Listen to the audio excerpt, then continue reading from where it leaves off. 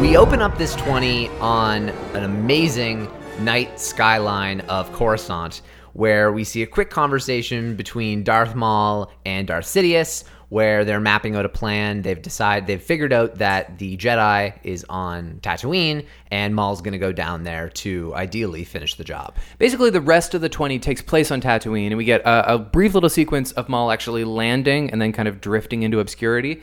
The rest of it kind of takes place around the build-up to the pod race. So I guess we're next seen in the Skywalker kitchen, where Anakin's like, I built a pod racer, and if you want, we could work up a deal where I could race and win, and you guys could be able to afford the parts for your ship. Qui-Gon is actually intrigued by this because he's so impressed by the notion that Anakin can fly a pod that he may in fact be a Jedi. And after a conversation that he had with him, Anakin definitely has some interest and some knowledge in this area, and so Qui-Gon's really starting to get a feel for this kid, that this kid has something special about him.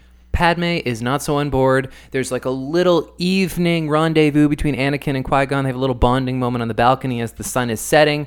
Qui-Gon checks Anakin's blood, or is that after they actually do the little garage test? The garage test comes first, yeah. Okay, there's a little garage test the next day. They're actually working on the pod racer to get it up to snuff for the big race. Mm-hmm. They get the engine going. It's working. Jar Jar zaps his nose, and then there's a little bonding moment on the balcony that evening. Yeah, so Qui-Gon tells Anakin he's checking his blood for infections, but he sends the blood sample off to Obi-Wan to get Obi-Wan to check it for a midichlorian count to be able to determine how likely this or how strong the Force is within this boy. At this point, Shmi Skywalker secretly reveals to Qui-Gon that Anakin had no father. He was immaculately conceived, which is insane. There's a little sequence between Qui-Gon and Watto where they kind of strike up a deal regarding the parts of the ship. And then there's a separate gambling arrangement where they negotiate the freedom of Anakin pending his victory. So Shmi points out the weakness of gambling amongst all of the lowlifes in Mos Espa, and Qui-Gon uses this to his advantage. Anakin's initial plan was to leverage him in a pod race to be able to get the parts for the ship, but Qui-Gon doubles down on that because Watto is so convinced that Sebulba is going to win that Qui-Gon sees this as an opportunity to free both Anakin and his mother. Qui-Gon, who has already learned he can't really use his Jedi mind tricks to fool Watto, does kind of find a little loophole in that he uses Force motion to trick the dice into doing what he wants.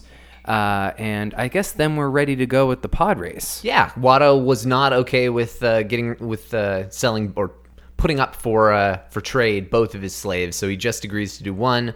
And then, like you said, with the dice, that results in Anakin being on the line, and then we start the pod race. There's a Jabba the Hutt shot, which is actually kind of cool. And I guess the last thing that happens before we cut the end of the 20 and we take it right up to the end of the first official hour of The Phantom Menace is the countdown to go. Mm-hmm. All the pod racers zoom off, except Anakin's having some engine failure, and that's the end of our 20. Yep. Can we talk about the ethics of what Qui-Gon does with Watto?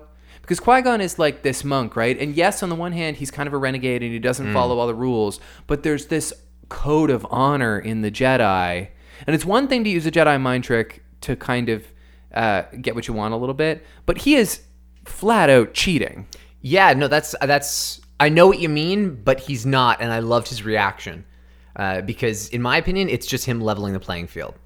That is 100% a trick dice. We'll let the fate decide, huh? I just happen to have a chance cube here. Blue, it's the boy. Red, his mother. Of course, absolutely. He goes immediately to it, and he's so angry. Why would you be that angry if there's a 50% chance? He clearly wanted it to be Shmi, and it was clearly pegged that way. He chose the colors as to what they would be. That's true. It was all him, and that's why Qui-Gon was just laughing, because he knew what he was walking into. He knew Watto was going to set it up, and then this was just his perfect opportunity, like you said, to kind of find a loophole in Force persuasion. Right. Rule in life, when somebody who looks like Paul Giamatti wants to do a deal with you, don't trust that bugger. It's probably a good call. I just happen to have a dice right here in the tiniest pouch that's basically the size of a die. Yeah. It's very funny. Watto is good in this sequence, though. Watto is. Qui-Gon, though, just owns this 20. He really does. That's just true. with just his creative comments, his kind of silly sense, his silly demeanor with Anakin, but at the same time, and a little bit with Padme as well, kind of condescending to her, just in terms of the Queen trusts my judgment. He's you very should too. dismissive of Padme, yeah. And she acts very childish as well. She's a little pouty at points. I know. She's like... She showed her age, which I think is actually okay. Well, it's okay. I was going to say she's still like blowing her cover. That's really just good foreshadowing. But it makes sense that Qui-Gon is annoyed by Padme's presence. He didn't want her there to begin with, and she's just kind of another liability. And she's being really pushy with her opinions as someone who really has no place to be that pushy.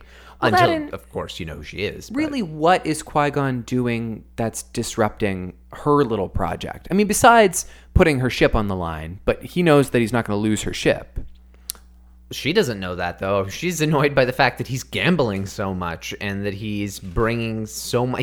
He's putting this family, like Shmi and Anakin, he's putting them in a pretty difficult situation.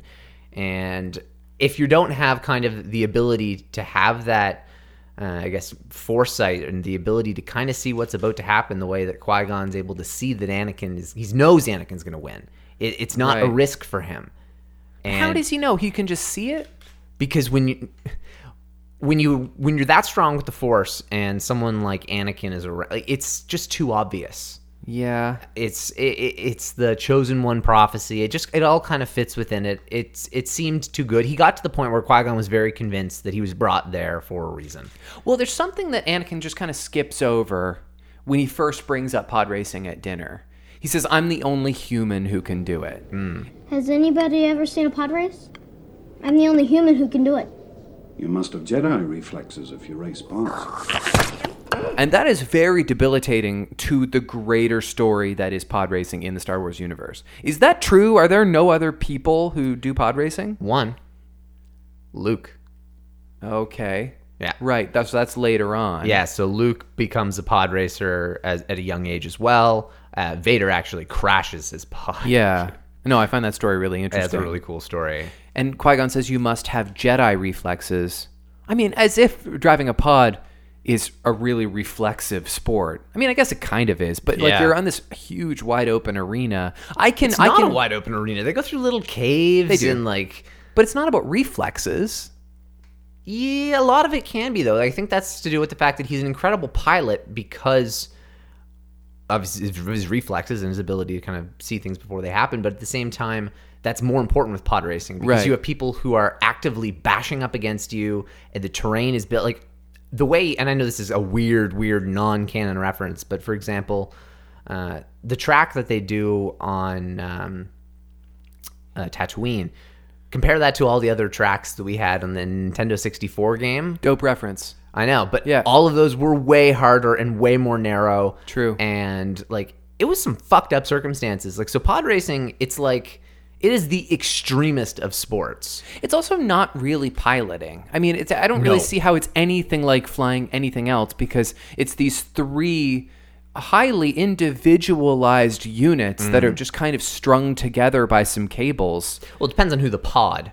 Like some of the pods were a little bit more stable. Yeah, a little by bit the better way, designs. Definitely one of the nominees for what won the 20 is pod design. Oh, absolutely. Yeah. And even alien design at certain points. There were some aliens in this 20 that were laughable, and there were some that were incredible, though. Let's talk about a couple of nominees for stuff that won the 20. Sure. Some of mine are kind of cheeky, I'll admit. I thought John Williams crushed it in this 20. Yeah, I noticed that too, and I don't usually. Some amazing scoring. Roaming surveillance pods. Yeah, those are awesome. They're really cool. They're kind of not that discreet, though. No, not at all. They could be more discreet. Another thing that's not discreet are Darth Maul's binoculars. Or his ship. They're the size of an Xbox. They're the biggest binoculars. Well, I think that's always something that was kind of funny with Star Wars was you have something that's a prequel and the massive technology jump in like digital technology between the original trilogy and the prequel trilogy, but it was prior to. So Yeah. you can't have better technology, but the technology was so much better. So you had all this clunky equipment that they used in the original trilogy that they kind of needed to use again.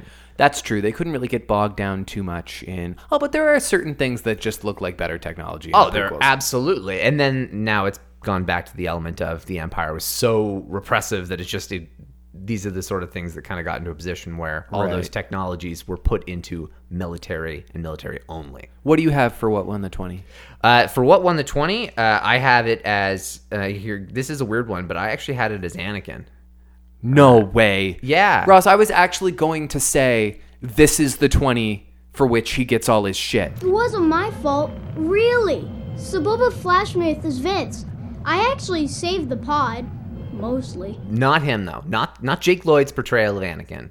But in my opinion, what won the 20 is all the lore about Anakin that is revealed in this 20. That's fair. Okay. About how powerful he is, how quickly Qui-Gon's able to tap into Anakin's understanding of the Force. It shows all of these, like, him talking about his pilot skills, his mechanical skills, Shmi saying how it's true, the virgin birth. It gives you so much on Anakin in this 20. Yeah, Jake Lloyd is garbage in this 20, but he's bad. also a little kid, and so I try to not think about that at all during the movie. When you think about the character of Anakin, I think this is a really important 20 for him.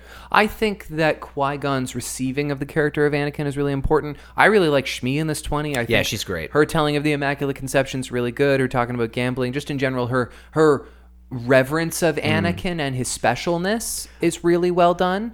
But I think it's actually a huge take back that they don't do more to illustrate to us that Anakin is special. Like, all they've really done is been like, oh, he's kind of got a sly sense of humor and he's good at flying pod racers. Like, Qui-Gon keeps talking about how he's like got these really great reflexes. Qui-Gon really hasn't seen a whole lot. Yeah. So if not for his forceful instinct, there's not aesthetically anything really standing out about Anakin. Fair, and I think that's partly the way it's supposed to be, and just the way with the Force. I mean, you're not supposed to be someone who's, well, although at this point in Anakin's life, Anakin should know he's a little bit more special than he is. He should be able to do some things just based on his natural Force abilities. He should have some parts of him that are just naturally excellent. Yeah, I just think it's another thing that could be resolved by him being a little bit older, but we can't say that. 100%. Totally agree, and he definitely should have been. But I also, like, you know how Qui-Gon catches Jar Jar's tongue? Yeah. Like, that could have been Anakin. Yes, and it should have been. Yeah, because then that would have been, like, super cool. Yeah, to have that's this, right. like, little kid show those kind of reflexes and then have that be the thing that starts the conversation about pods. Jar Jar was useless in this 20. He was nowhere to be seen. He had the stupid little tongue-numbing moment. Yeah, that was it, But thankfully. there was really nothing to him. Anakin's little friends were the annoying part of this one. Oh, Kitster. Yeah. The only Annie! the only East Indian in the galaxy far, him far as away. well, yeah. Before we get off, because we talked a little bit about the terrain of the pod racing track, is it not kind of silly that the stadium only looks out on like 5% of the course? I mean, I guess they probably have like monitors or whatever. They do. So kind of like a horse racing track. It's a casino as much as it is anything else. But like, there's so much care taken into illustrate that there's this like really great spectators bleacher, and pod racers are fast and they're gone in no time at all. That's a really good point. You'd see nothing.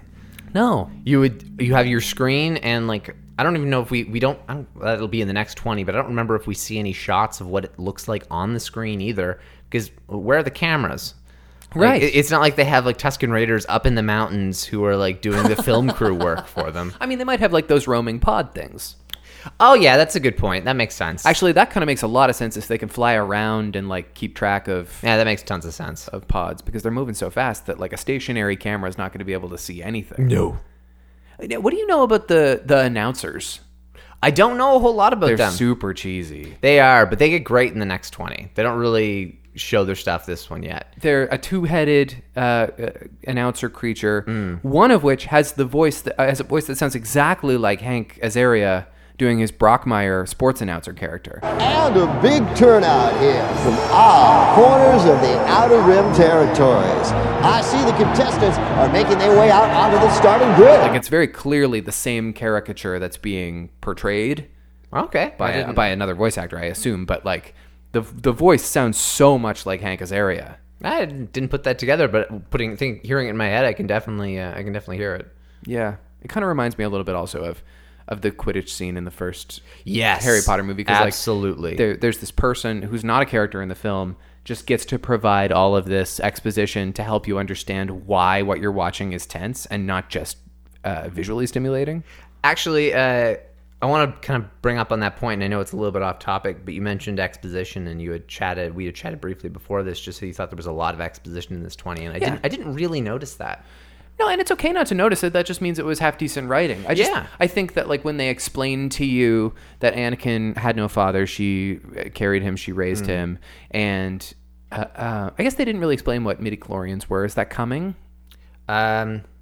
The full definition, I'm pretty sure, is there. I think they do maybe a little bit more when Anakin comes to the Jedi Temple for the first time. Midichlorians don't bother me. I know that's kind of a controversial take. Well, I mean, we're at the point now where just it is what it is. Yeah, also, but for me, I don't really remember much before A Phantom Menace. Right. The Phantom Menace, I mean, I can maybe remember a little bit of a time, so it's kind of always been there. And Anakin, like, when I was a little kid, Anakin was one of my favorite characters. I just think that the outrage... Like, even young Anakin was, so... The outrage over midichlorians is kind of blown out of proportion, because they never at any point, like, say, this, by the way, replaces what you think the Force is. No, exactly. It's just kind of a supplementary thing, but there's so much hate about it, they'll never use the expression again in Star Wars. No, they can't. I need a midichlorian count. The reading is off the chart. Over 20,000. Even Master Yoda doesn't have a midichlorian count that high. No Jedi has. What does that mean? I'm not sure. Should we talk about some quotes? Sure. I don't have many here. Some of them are kind of reaching. But I have one that I love. Okay, you start then. Well, this one, the only reason why I love it is because of how it could not be further from the truth. And it is... said from the mouth of the greatest Jedi killer of all time. No one can kill a Jedi. Yeah. No, I know. But I actually think that was deliberate. I think of course it was. Interesting foreshadowing. Oh, absolutely. But I love that in the sense of like Qui-Gon's little chuckle reaction. And my thought on that was, if only. But it also, we'll get to... you go online. Give me a couple lines. I mean, a really one of the very few things Darth Maul ever says in one of these movies, and it's a good line. At last, we will reveal ourselves to the Jedi. At last, we will have revenge. There's actually a lot of questions in this statement. What exactly is he seeking revenge? What is he trying to avenge? The Sith as a whole. Okay. So Darth Maul was abducted at a very, very, very young age by Sidious. He was locked away into training, just basically bred to just be like hate everything. Yeah. All he knows is Sith lore and hatred. Right. And he's like a Frankenstein. He's exactly like a Frankenstein. Yeah. He is. That's a phenomenal comparison. Yeah. Because he's the Frankenstein monster. He was completely created by actual Frankenstein. Palpatine. Excellent. I've never even thought of it that way, and it really should be a more obvious or more frequently referenced comparison. Well, thank you. But specifically, he was raised by Sidious to just despise and hate the Jedi. Yeah. So it's not the revenge. It's not Maul's revenge. He's getting revenge on behalf of Sidious and the Sith history. Okay. It's not he's a weapon. Right. He is just a shell. He is being used purely by Sidious. And it was actually, I was listening to the Force Center podcast. It's an excellent podcast as well. And they did a specific one focused on Maul and Maul's journey recently. And it's cool because of all the solo elements and the Phantom Menace, and it really kind of ties it all. But they chatted a lot about his full arc, and he really is a very tragic character. Maul. Darth Maul. Well, Yeah. Maul is. I shouldn't say Darth Maul. Darth Maul is not a tragic character, but Maul is a tragic character. Does he ditch the Darth in the Clone Wars? Yes, so he refers to it as formerly Darth, now just Maul. Oh, I like that. Yeah. That's pretty cool. Because he switches to a complete hatred for Obi-Wan and Palpatine. Right. So Sidious and Obi-Wan become his hating points. He's just filled with hatred, but it's no longer directed at like the Jedi as a whole. It's the man who built him and then discarded him. Just has seething hate. And exactly, yeah, and also Palpatine killed his brother as well, and has when he felt Maul was getting too powerful after Maul kind of rose from the depths of garbage in the Clone Wars. What that says to me is he's not totally brainwashed in that his heart was, though misguided and completely intoxicated by Palpatine for his entire life, his heart was not destroyed because he was still driven by passion. Yes, absolutely. Because and this was another point that they mentioned even as well, and it's a good one, is the fact that he does love. Like Darth Maul, you can't have hate without love. You can't hate something. You can be just a machine that carries out orders, but if you hate things, you love things. The two go hand in hand. Yeah, but then you look at Palpatine, and his love is power. Power, yeah. That's really the only thing, though. Right. Whereas Maul, he loves his mother and his brother. Okay. He very much loves his mother story. and his brother. Yeah. No one else, but he does love those. And just when you look at his full arc of him constantly getting close to power, but never fully getting to the point where he could have lasting power, and he doesn't really have a purpose because he's trained to take down the Jedi, and his first fight against Jedi, he gets cut in half. And at the very end of his life, when he dies at the hand of Obi-Wan, he very quickly speaks to Obi-Wan about Luke because he's realized that Obi-Wan is there protecting someone. And when he realizes that it's the Chosen One, he's able to die in peace. Oh. Because to him, he gets his revenge. The Chosen One will take down Sidious. He knows of that prophecy because he was Sidious's apprentice. So in a weird backwards way, he's kind of rooting for the Jedi. He's exactly rooting for the Jedi. So he doesn't want Obi-Wan, but Obi-Wan just took him down. Obi-Wan finished the job. He's going to end on respect with Obi-Wan, and he's basically just checking in with him. He's like, hey, is this guy also the Chosen One? Yeah. Okay. Whew. So he's going to... So at least... I may lose to you, but at least Palpatine's going to lose in the long run. So there's actually a lot of poetry in that character, especially if you consider that one of his introductory pieces of dialogue was, "At last we'll reveal ourselves to the Jedi. At last we'll have revenge." That's beautiful. Yeah, and that's his entire story ending on kind of that point where his revenge he gets eventually. My two nominees for possible episode titles, because of their significance in these quotes, quote significance. It's working. That's mine, yeah. Which is brutal, man. It's so brutal. It's working. Yeah, we know it's working. You're screaming. What a dumbass. I also kind of like "No pod is worth two slaves," not by a long shot. Shot. That's a good one. Yeah.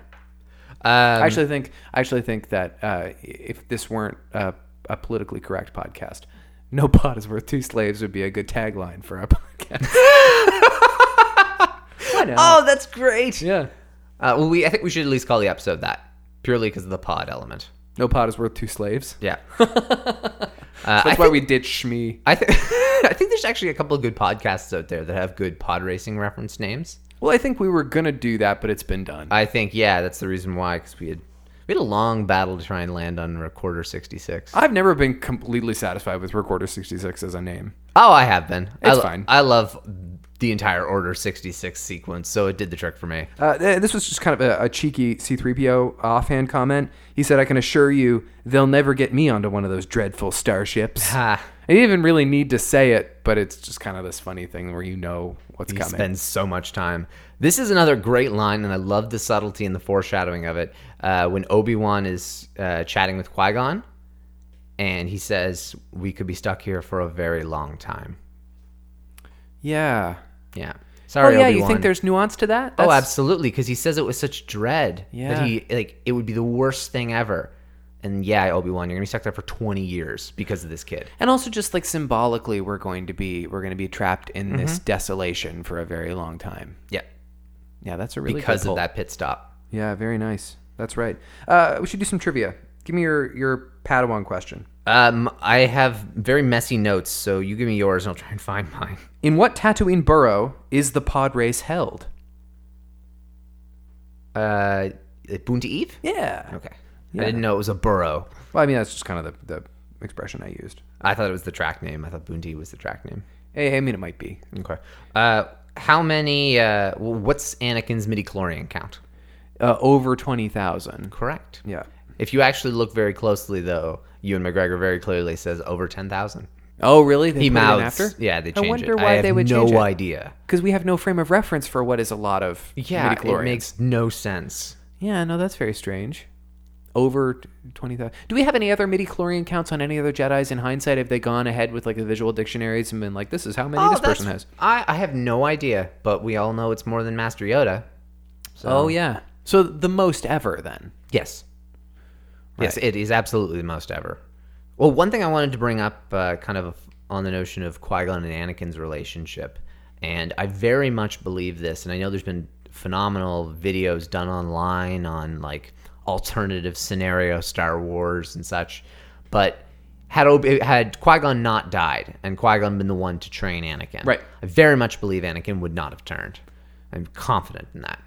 Because he wouldn't have been raised under such dogmatic principles. He would have been given more breathing room. Yes, and that's part of it. But I think even more than that, it's because of the fatherly element. Oh, okay. Is that Qui-Gon was absolutely the fatherly role. He very quickly became that for Anakin. They had such a close bond and relationship.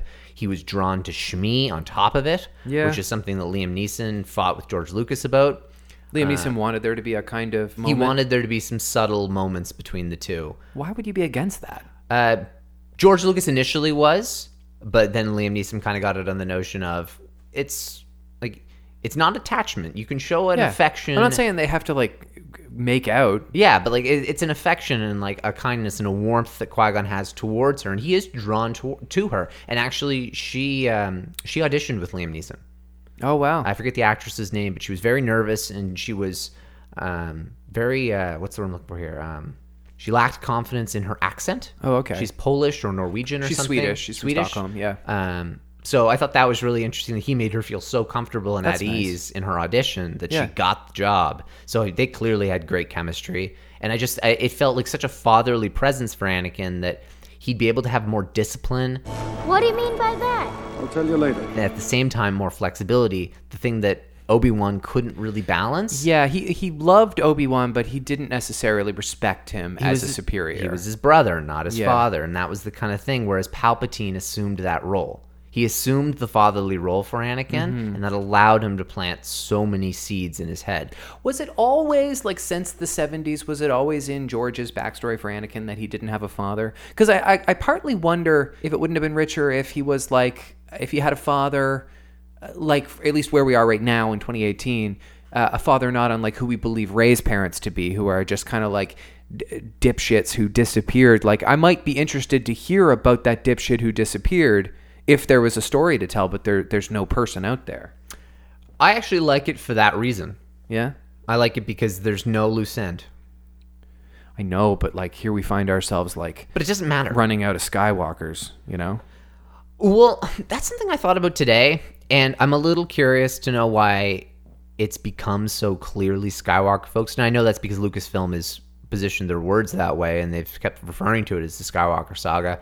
But when you think about it, you don't need to progress the saga the same way. It doesn't need to be linked to Skywalkers as long as you're progressing time. Because the prequels, yeah, they went back, but that was only the second thing we ever had in Star Wars. Right. Everything else from there is a prequel. Mm-hmm. The only thing we haven't had that isn't a prequel is the original trilogy and the sequel trilogy. Yeah. So, in theory, anything that continues on past the point of the sequel trilogy can fill an episodic sort of flow to it. The other thing they can do to keep some kind of symbolic Skywalker presence within the saga moving forward beyond Episode 9 is like name the Resistance the Skywalker Resistance and just keep calling it that, or like name the Jedi Academy the Skywalker Jedi Academy. Like find ways to implement That's that. a little too earthy in my opinion. You think? I just think of like I went to St. Mary's and so like the Patrick Power Memorial Library, like the Luke Skywalker Memorial Jedi Temple. Well, yeah, but like and it's like him as a Force ghost as like the statue out front. I don't know. I think you could name like a league of like a squadron, like just call it Skywalker. I don't disagree with that. Some people have made some cool notions on the fact that there was potential that the Jedi would go away and that it would be replaced by like that's how the Skywalker name would live on.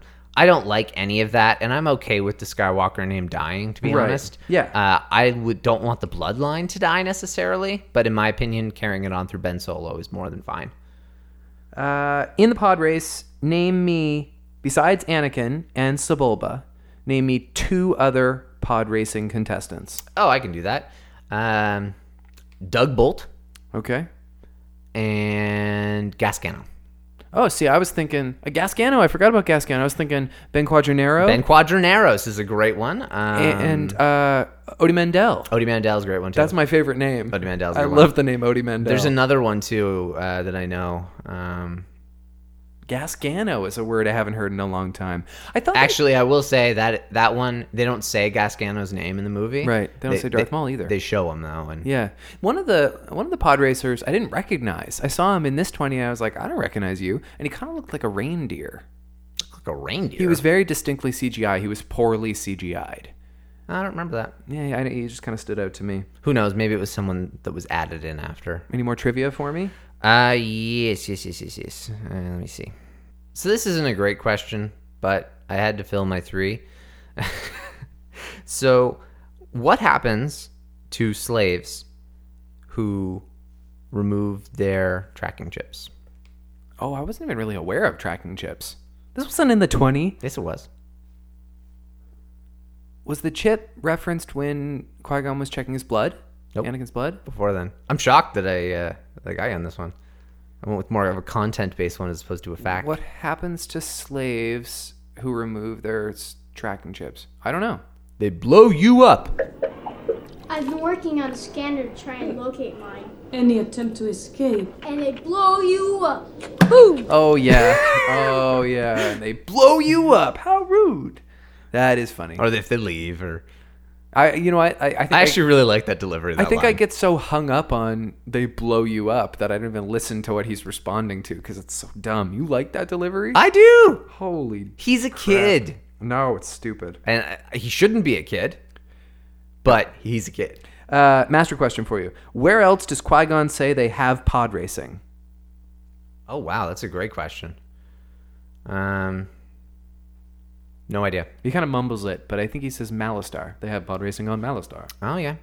I think that's what he says. Well, that's planets. That works. Yeah. Well, I guess it was that one then. Story-wise, really, what is the main purpose of pod racing, other than to illustrate that Anakin's a good pilot and he has quick reflexes? Couldn't we have found a better, more concise way? Like a little bit... You know what? I actually think we should have done like a little bit more of a confrontational run-in. Like, yeah, the pod race is a massive waste of time. It's a huge waste of time. I enjoy it, but there is at least 15 minutes of wasted time on the pod race. The pod race itself is, I think, 9.5 minutes. So that's half of our next 20. Yeah. Yeah. Yeah, at least that long or something like that. And it's also just like a big CGI show-off. Like, it was really good for visual effects in 1998. Yeah, it still holds up, though. It looks good. A lot of the stuff in this movie still holds up. Yeah, oh, absolutely. And that's what's really quite impressive. Jabba the Hutt doesn't. Jabba the Hutt, when CGI'd, has this like weird velvety texture to him. Have you ever noticed that? He almost looks like plush. Yeah. And I find it very like, it kind of ruins the grossness of Jabba the Hutt. That's definitely true. Yeah. Yeah, it doesn't really... he's supposed to be slimier than he is. I'm kind of all over the map right now, but I have 2 more questions slash observations about this 20. Sure. Padme, we talked, she's very difficult with Qui-Gon. She doesn't really agree with many of his decisions. She's making that very well known. Qui-Gon's kind of dismissing her. Given how observant he is and how this whole 20 kind of illustrates how Qui-Gon sees nuance in people, how is he not at all suspicious about the true identity of Padme? How is it that she fools everybody and she's just a bureaucrat? I don't know.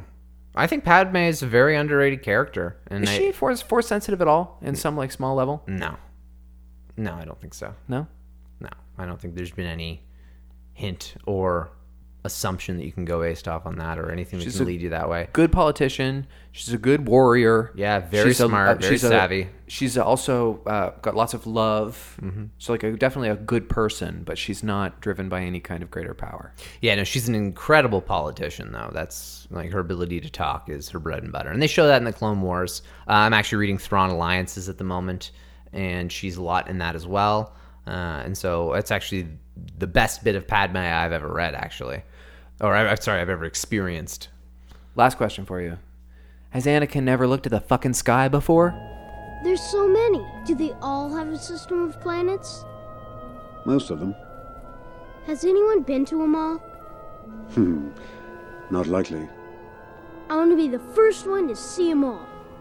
Oh, but the stars? There's so many of them. Has anybody I want ever... to be the first to go to all of them. I'm going to be the first to go to all of them. Why? Why do you want to do that? Dumb shit. Stop wasting your time, Anakin. God, yeah, that's right. Do your homework. What is Odie Mandel's... fuck, that question doesn't work. I can't ask it that way. Why? I was going to say, well, what is Odie Mandel known for? Oh, I don't know. I was going to say, what is Odie Mandel's pit crew known for? His pit crew. Odie Mandel is known for his pit crew. Really? Why is that part of extended canon? They just said it in the 20. Oh, they did? Yeah. Odie Mandel with his record-setting pit droid team. What else you got? Anything more from this piece? Not a whole lot from this 20. A lot of stuff in the news, so... Well, we've been off for a few weeks, so we should probably get to that. Yeah, let's shift to that, because there wasn't a whole lot that happened in the 20. But let's do the episode 9 stuff last, because there's a lot of it. So the Resistance, Team Fireball. So they were the Spectre on the Ghost in Rebels, and it's Team Fireball in the Resistance. Looking more and more like a kid's show. Yep. However, there's one very, very cool still that I've seen. And they came out with the cartoon still of Leia, and Leia's going to be in it. Nice. So that's really cool. Do we have somebody good to voice Leia? Has she been around before? Yes, I forget her name, but she's done Leia on like Forces of Destiny and in Rebels. But this is like a much older Leia, where Carrie Fisher had a weird voice. And yeah, I'm pretty sure it's the same voice actress though. I didn't see a clip of Leia yet. I haven't seen there's an updated Resistance clip. I haven't been able to watch it yet, but maybe she speaks in that and be able to confirm that. Speaking of Leia, there was a really sweet picture on the Star Wars subreddit today of Billy Lord standing next to Darth Vader, and it was I guess it was supposed to be like a tribute to Grandparents' Day. Today was Grandparents' Day. Cool. Yeah, and she looks unrecognizable with long hair. Like she has her hair tied right up in Star Wars, right? I could walk past her on the street with her normal hair. I wouldn't even know it was her. Oh, really? Wow. Yeah. That's cool. It's good for her. Yeah. Let's see. Kathleen Kennedy is receiving an Oscar, the Irving G. Thalberg Memorial Award. Is she? She's getting an honorary Oscar. She deserves Long that. Long overdue. Holy hell. By the way, like, just if you're wondering like why she's so significant outside of Star Wars, do yourself a favor and just look at Kathleen Kennedy's Wikipedia page, because that woman has been behind like every action adventure franchise, basically in cinema history. She is unreal. The big ones. Yeah. Absolutely. Anything that's not like, and even some... Has she worked with James Cameron before? He's only made like 4 movies. Yeah, that's true. Well, no, he's made more than that. Yeah, I guess. But yeah, no, this is like, regardless of what you feel about her Star Wars involvement, and this is absolutely well deserved. Yeah. I think it's great. Yeah, she's great. Sadly, the first woman to ever win, though. That's kind of weird. Yeah. It's not surprising at all. No. But it's what it is. It's a long overdue correction. Of course. The Last Jedi. It's not going to hold up, but it is currently the highest selling Blu-ray in 2018. Oh, okay. So $85 million on top of what it did in the box office. Not so bad. Not so bad. That's really good. Yeah. So like The Incredibles 2 is going to beat that. Yeah. Black Panther, I think, as well. Oh, God, yeah. Has Yeah. Black Panther not already come out? It has, but it's not been out as long. Oh, okay. The Last Jedi... Because Black Panther was in theaters in May, right? Something like that? Black Panther was in theaters a long time. Oh, no. Yeah, it wasn't. I don't know. Black Panther, I think, will You pass could it. probably still find it in theaters. It's had less selling time as a Blu-ray. That's the reason why. Yeah. Sam Witwer. So there was a great interview with Sam Witwer talking about his voicing of Maul in Solo. And there was something that he mentioned that it was terrifying and amazing at the same time. Was they were preparing the scene, and they said, okay, now you're going to force pull your lightsaber, and you're going to pull your lightsaber out. And so Sam replies to Ron Howard, or whoever was telling him this, which saber? Because it could be the dark saber, or it could be the saber that has been taken from an Inquisitor who was clearly sent to hunt him down. Nice. Buddy's been paying attention. Well, Sam Witwer knows his Star Wars. He played the character. Oh, no, but he knows his Star Wars literally better than 99.99999% of people in the world. Yeah. He is probably one of the top 5 most Leading knowledgeable experts. people on Star Wars in the entire world. Cool. So having him being a part of any Star Wars project is a good thing for the project. Yeah. And he should be involved in more because he has incredible talents. But anyway, so he specifically bringing that up, had they not had him voicing that, they potentially could have put in his Phantom Menace lightsaber in Solo, which would have been horrific. It would have been a huge problem. That would have been Somebody would have caught it, though. Somebody would have caught it, but Yeah. the notion that was even like considered, and I was so happy to see. Personally, I was so happy to see the Inquisitor lightsaber in Solo because it brought to life cartoon things, which was really kind of cool. Well, and also those stills that went around this week. Yeah, of these stock photos of older Darth Maul, like older Maul with like the robotic legs, But and it's it Ray looks Park. so fucking cool. Yeah. Well, yeah, because I think that's perfect. It's a great blend of Ray Park and Sam Witwer. I forget the guy who did the voice of Maul in The Phantom Menace, but he shit on The Phantom Menace. He was a dick about it. fuck that guy. Yeah, exactly. Sam Witwer, one of the biggest Star Wars fans in the world, and Ray Park, when they brought that up to him, apparently immediately after they asked him if he was interested, he said, "Do you want me to get on a plane right now?" Oh, wow. So he was also completely like stoked about it, and I love that. And I think that Maul has built up such a kind of a comeback as a character and has such depth to him now, but at the same time still is a badass and had this cool point in Solo. I think it's great. Me too. I wonder, does Ray Park look as weathered as Maul does without the makeup on? Or was part of that done to make him look like he has been tortured by the dunes of time?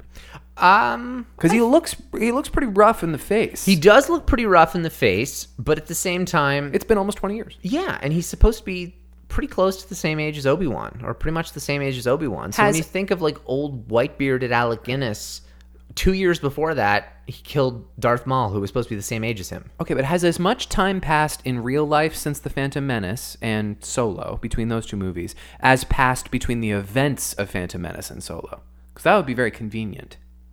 Pretty close. Yeah, so there you go. Pretty close. Good. Yeah.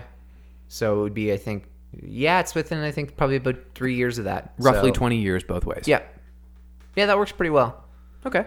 Yeah, and they were both playing their age accurately, unlike Liam Neeson in The Phantom Menace, so there's no issues there. You're so hung up on Liam Neeson being 60 in that movie. Yeah, it is what it is, but...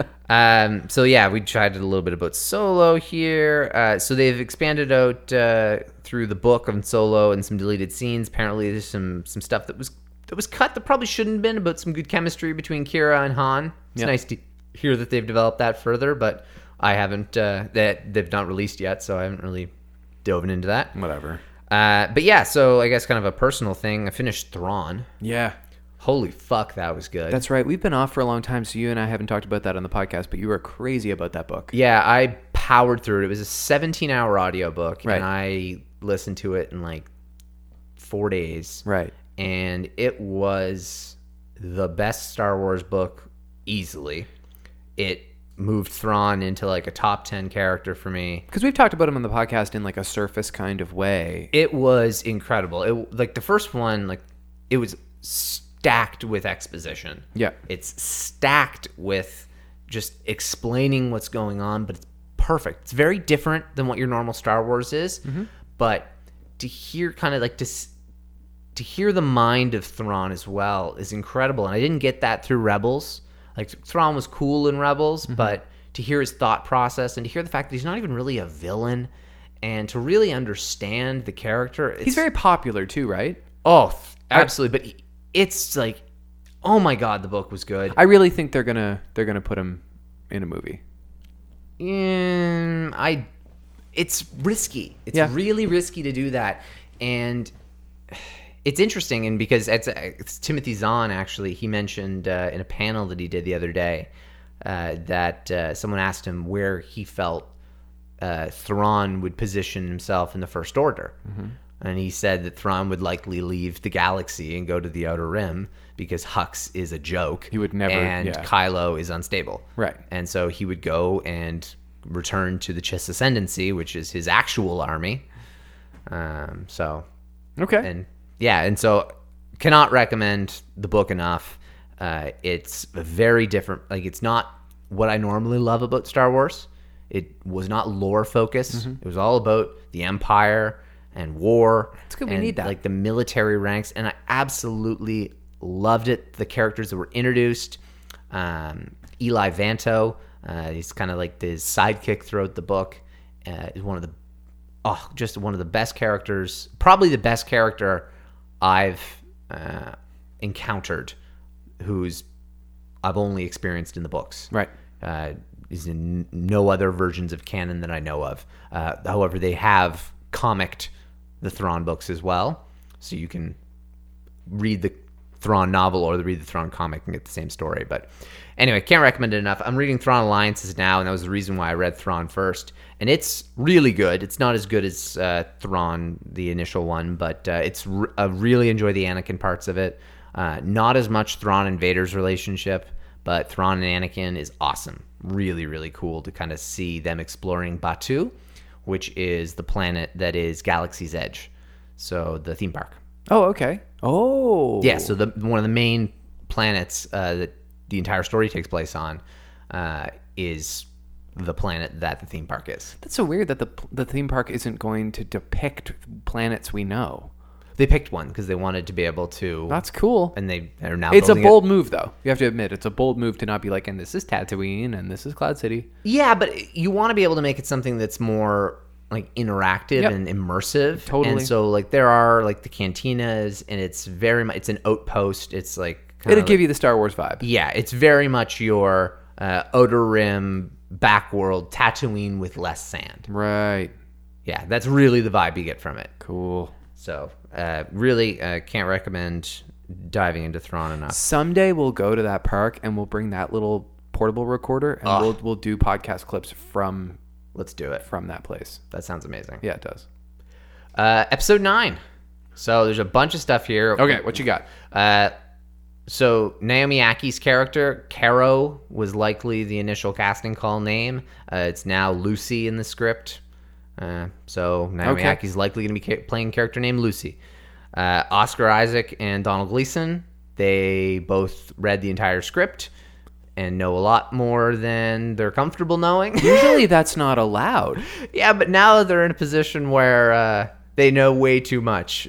And Donald Gleason especially was mentioning how it's terrifying to have that kind of knowledge within you. It's weird to give those two guys the script. I can see giving it to Daisy. Well, my guess is they had the option. Yeah. And depending on like certain characters as to when their parts in the movie are, like Hux is an interesting one. I think Hux should be the pawn for someone else's play to take over. I'd like for him to do something truly badass in this movie. Like he should really take a stand. I think he should turn on Kylo, but I think he should continue to be a pathetic, just like slimy guy.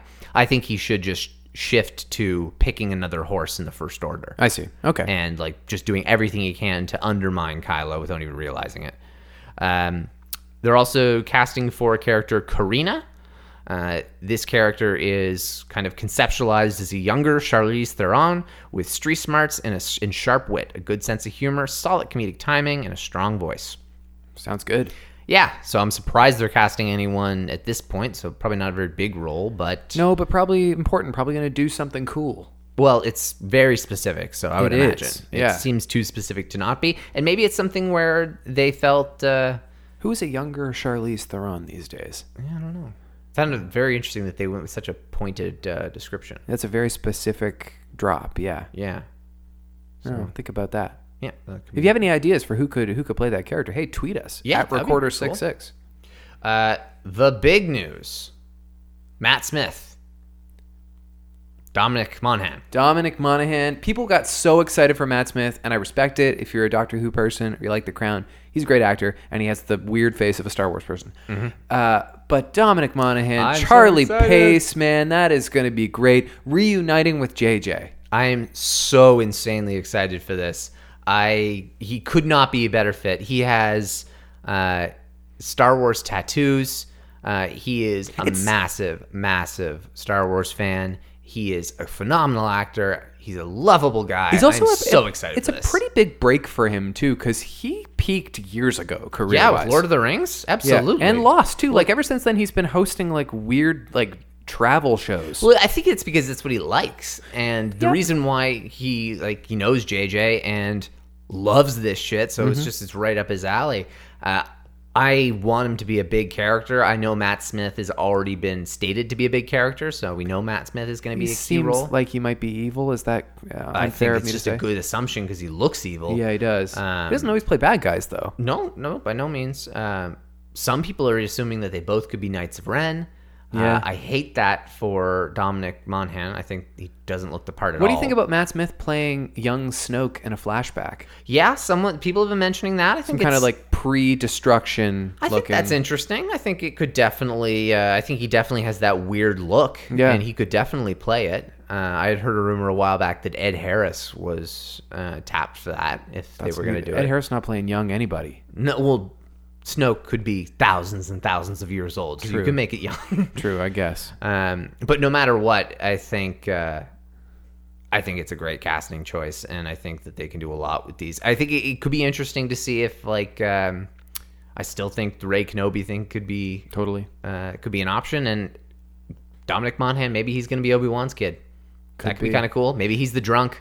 Yeah. Yeah, maybe Rey's mom's dead, and it's just the father. Dominic Monaghan's not old enough to be Daisy Ridley's father, though. Yeah, he is. Dominic Monaghan? Yes. Daisy Ridley's what, like 25? Character 19, though, in The Force Awakens. So that would be Right. the same in The Last Jedi. So yeah, he's probably like 41. That probably makes sense. I guess he's been around a lot longer than he feels like he has. He is exactly 41 years old. Well yeah, done. thank you. Well, I guess he was probably 19, 20 when he made Lord of the Rings. Yeah.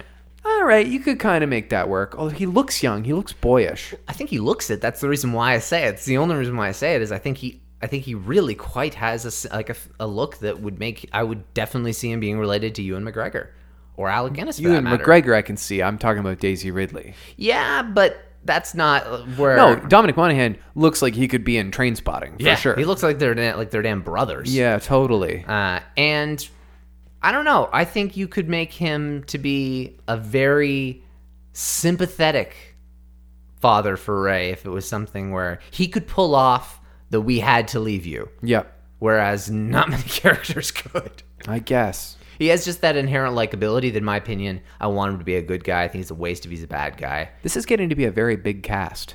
I think that's great. Yep. I love that. Yeah. I want this to be more like Revenge of the Sith than Return of the Jedi. Cool. Obviously, with an ending that mirrors more of Return of the Jedi in terms of positive. It won't end with a negative ending. I'd be shocked. Yeah, I don't think so either. I mean, they could drop a little hint about like weird stuff to come, but yeah, but ultimately it has to be conclusive and not tragic. Yeah, because then it's guaranteed we'll get another trilogy, and that's not the way they're framing this. Right. They're very much leaving that to be a potential where there might not be many more in this saga. So, yeah, we'll see. Oh, I think there will be, of course, at some point, whether it's a decade down the road or what the deal is. But they want to make it seem like it's a closed book. Yeah. So they need it to kind of end off with some sort of closure. And so there's so many loose ends. It's really exciting to see what's gonna come of it all. Got any more? I think it's because there were so many things that we had to talk about. We couldn't like dive super deep into anything. That's okay. But I'll kind of give one little lead up, and I'll recommend people look into it a little bit further.